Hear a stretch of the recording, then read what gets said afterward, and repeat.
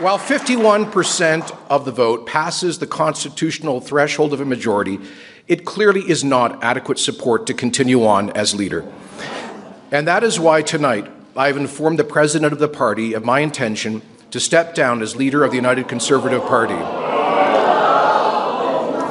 I'm sorry, but friends, I truly believe that we need to move forward united. We need to put the past behind us.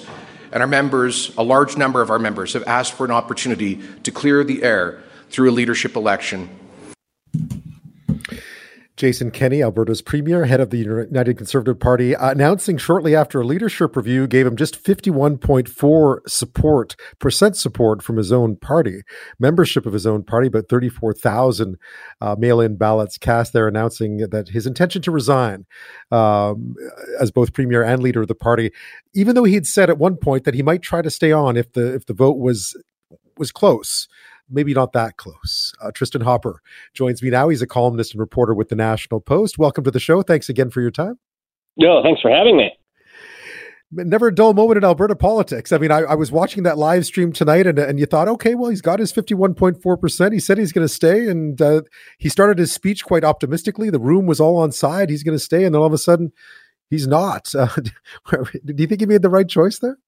Oh, I don't think I'm the only person to sense a note of, cheeriness in his decision to depart. Remember, after the Brexit vote went the way that UK Prime Minister David Cameron didn't want, and then he resigned the next day, and then there was that hot mic that caught him. As he was walking away from the podium, he was humming, like, do-do-do-do-do-do. He was, like, ecstatic that he didn't have to be Prime Minister anymore. So I think there's a huge element of that. Kenny's been getting it from both sides. I mean, just members of his caucus openly just criticizing him, running in by-elections, calling him awful things for months and months and months and months. Mostly he's been getting it from the right, saying he's doing too much on COVID. So, really, he treated COVID with the lightest touch of anyone in Canada. And then still it wasn't enough for, an ideological pure core of his party. So I think at the end of the day, he's just thinking, screw this. I'm going to go do something else. I'm tired of being premier. Good luck. Bye, everyone. And yet, your daughter is always, young Hopper is always welcome here, too. It's always great to hear she's in good... Oh, I really thought she was asleep this time, but no dice. We always enjoy having her on too, but she seems upset too about what's happened, or maybe she's watching the hockey game.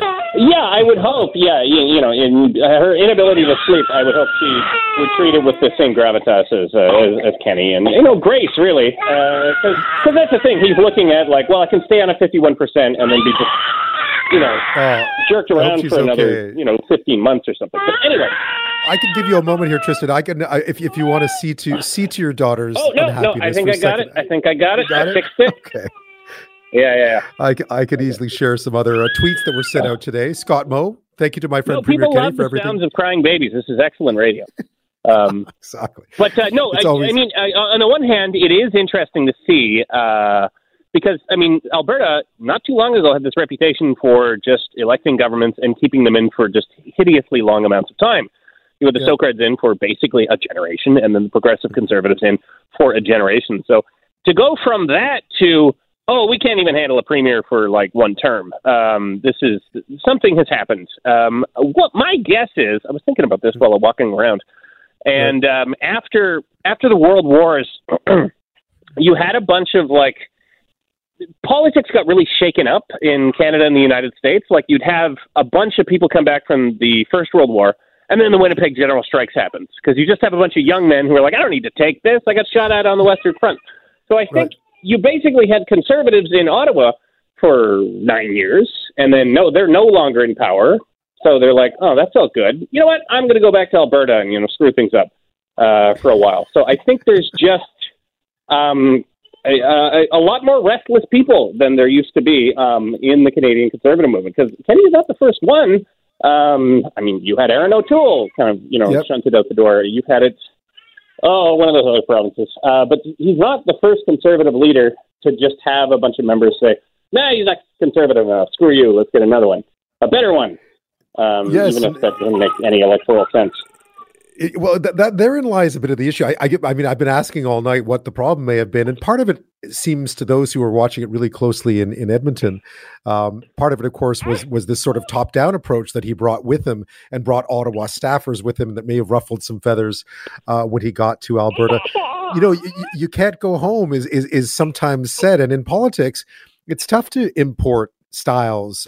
Perhaps it worked really well in Ottawa, but would have run into trouble in Alberta right now. When you're right, people are restless. People want to see what they want to see from their governments.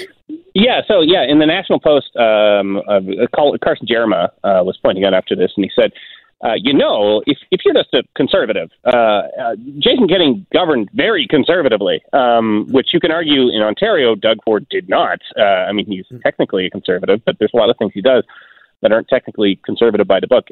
Jason Kenney wasn't one of those.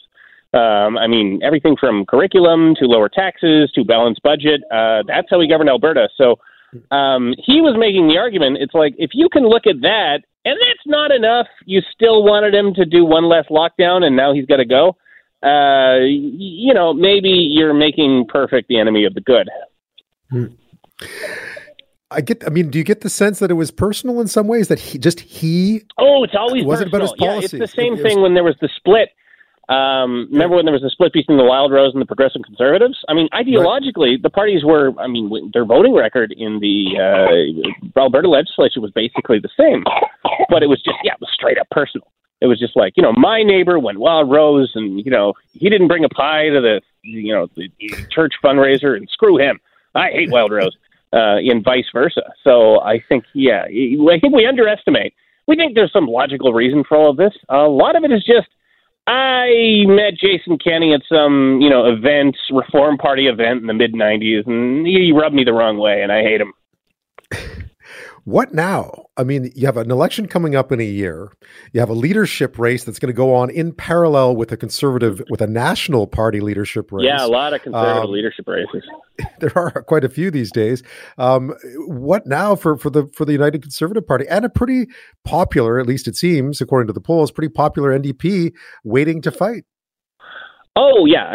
I don't think it's a particularly original thought for me to say. If you're Rachel Notley, this is excellent news. You always want, the government party to be thrown into, because it's going to be like the federal leadership race. It's not going to be, just they get some other guy and he steps up, similar to what you had with Scott Moe in Saskatchewan.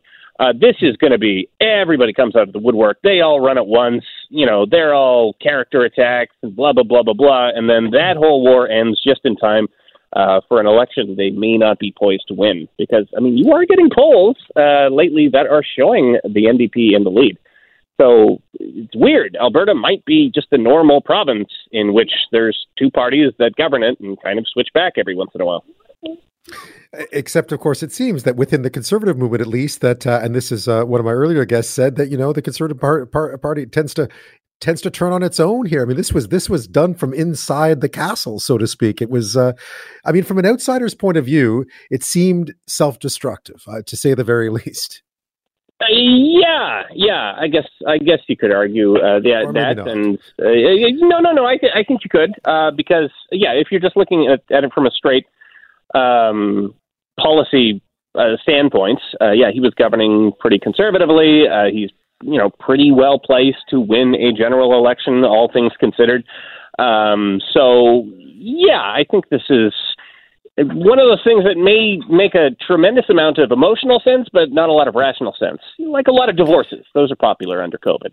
It's like, economically, you should probably just make up with your spouse. Yeah, but it feels really good to get a divorce, and I may regret it later.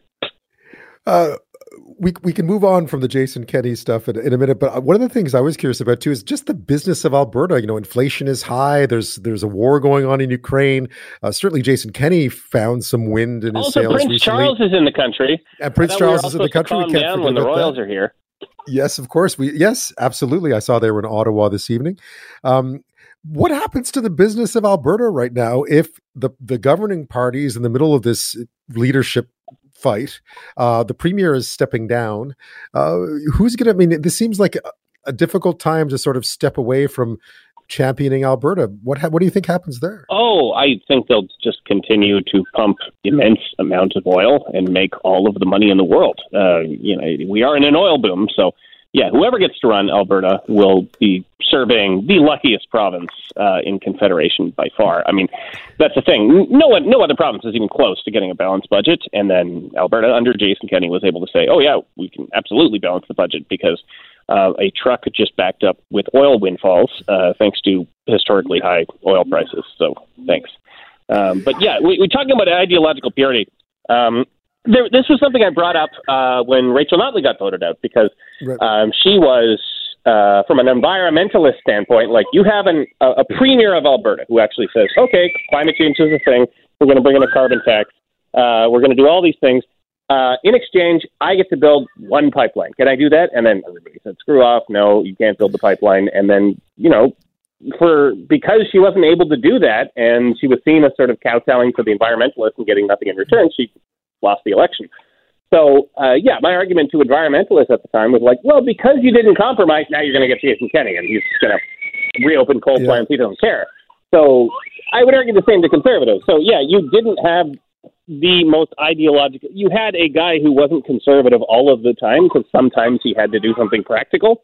But if you get rid of him, it's not like you're going to get this, textbook fantasy conservative that's somehow going to run Alberta in a realm devoid of practicality. So, yeah, I think there's any number of reasons this may be a decision they'll regret in a few months.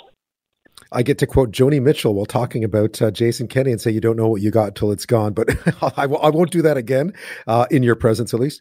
After this, we'll talk a bit more about, there's an interesting story going on here in BC. We're both, Tristin and I are in Victoria, about a museum decision. And I thought you've been tweeting some interesting stuff about it, about a replacement for the Royal BC Museum out here in Victoria. I thought it'd be a good subject to tackle when we come back. Stick around.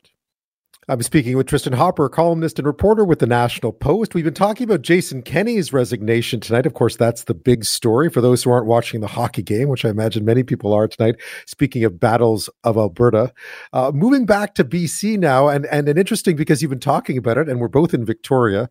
The provincial government here announced late last week, quite suddenly, a $789 million a replacement for the Royal British Columbia Museum, which sounded all nice and shiny when it was first announced. And then people started to think, wait a second, that's an awful lot of money. Plus 8 years to build it. What have you must have been getting a lot of reaction to that as well, because you've been talking about it as well, Tristin.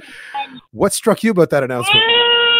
I spent a lot of time thinking about museums and writing about museums. And what immediately struck me is like, you hear the figure and you're like, $1 billion. It sounds like something a government would spend on. And then I was thinking, wait a minute, that's an unbelievable amount of money for what is essentially a regional museum. Then I started looking up. I was doing most of today, just looking up what did some other giant museums cost. So the Canadian Human Rights Museum in Winnipeg, which is like the poster child for just government boondoggle. It was supposed to be like $60 million, and then cost overruns.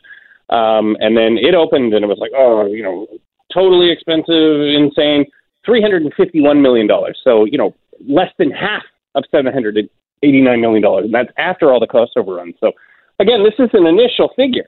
This is just the provincial grant of $789. So you have the RBCM saying, we're going to find extra money. So this could be a facility that's like over $1 billion, which for a regional museum, it's a very good region. Well, it was a very good regional museum.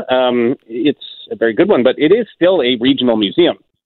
They just rebuilt the Royal Alberta Museum over in Alberta. That was about $379 million, and that was seen as an incredibly high amount. So by any measure, if you look at comparable museums, very good museums with 4D theaters and, award-winning architecture and large exhibition halls, they don't get anywhere close to this. So it's weird that the government just says, $789 million, and makes no attempt to explain, why are you building the most expensive museum in history? One of the, I mean, the NDP here over the last, over their years in power have been pretty good at not making these kinds of mistakes. Where do you think this one went? Yeah, that's why they won a majority. They're like, no. Building stupid fast ferries is kind of a Glenn Clark thing. We just kind of run the book. Yeah. So they're fast ferries. Could be. It is.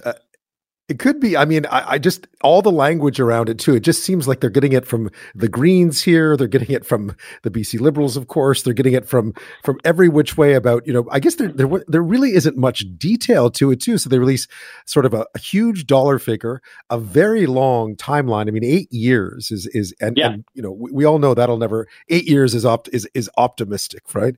You wonder what they were thinking. There's a lot of things about this that is so baffling because they keep saying, we want an open, transparent process in which we're going to consult with British Columbians. Consult. We're going to talk to everybody. This is going to be a museum for everyone. Okay, well, I would believe that if the months leading up to this hadn't been the most strangely non-transparent and, unilateral government process I've ever seen. So you had, the museum is already partially closed. They closed all the human history galleries. In order to decolonize them. And then when they announced that, it's not like there was any consultation about that. It's just like, we're dismantling all the galleries, in 2 weeks. Screw you. And even at the time, you had a lot of Indigenous leaders saying, I didn't ask them to do that. I kind of like the museum. So they keep saying, we have to do it because in consultations with Indigenous leaders, that's what they told us to do. If you read that report, Indigenous leaders say, fix this, redo the Indigenous gallery, and we're happy. So it's kind of disingenuous to say, we have to do this giant $1 billion boondoggle that's going to be closed for 8 years, because the First Nations told us to do it. That's not what they told them to do at all. Do you see before this all goes, so my prediction was, it'll be, overly political, very expensive, and deeply unpopular right up till the time that it opens its doors in 2036. That was my prediction. Do you think that's far off? One thing if this was like from scratch. So at least the Canadian Human Rights Museum, there was nothing there. But this is a beloved local museum that is getting blown up and then replaced with this. So it might be even worse than just spending. If it's a bad museum, you've blown $1 billion and you also blew up something that everybody loves. We're angering young Ms. Hopper again, I gather, with our talk. Tristin Hopper, thank you so much as always. Appreciate your time. My best to your daughter. Hope she feels better. Oh yes, I think she's teething again. There's so many damn teeth in there. But thanks a lot. Parenting as always. Thanks, Tristin. Have a great night. All right.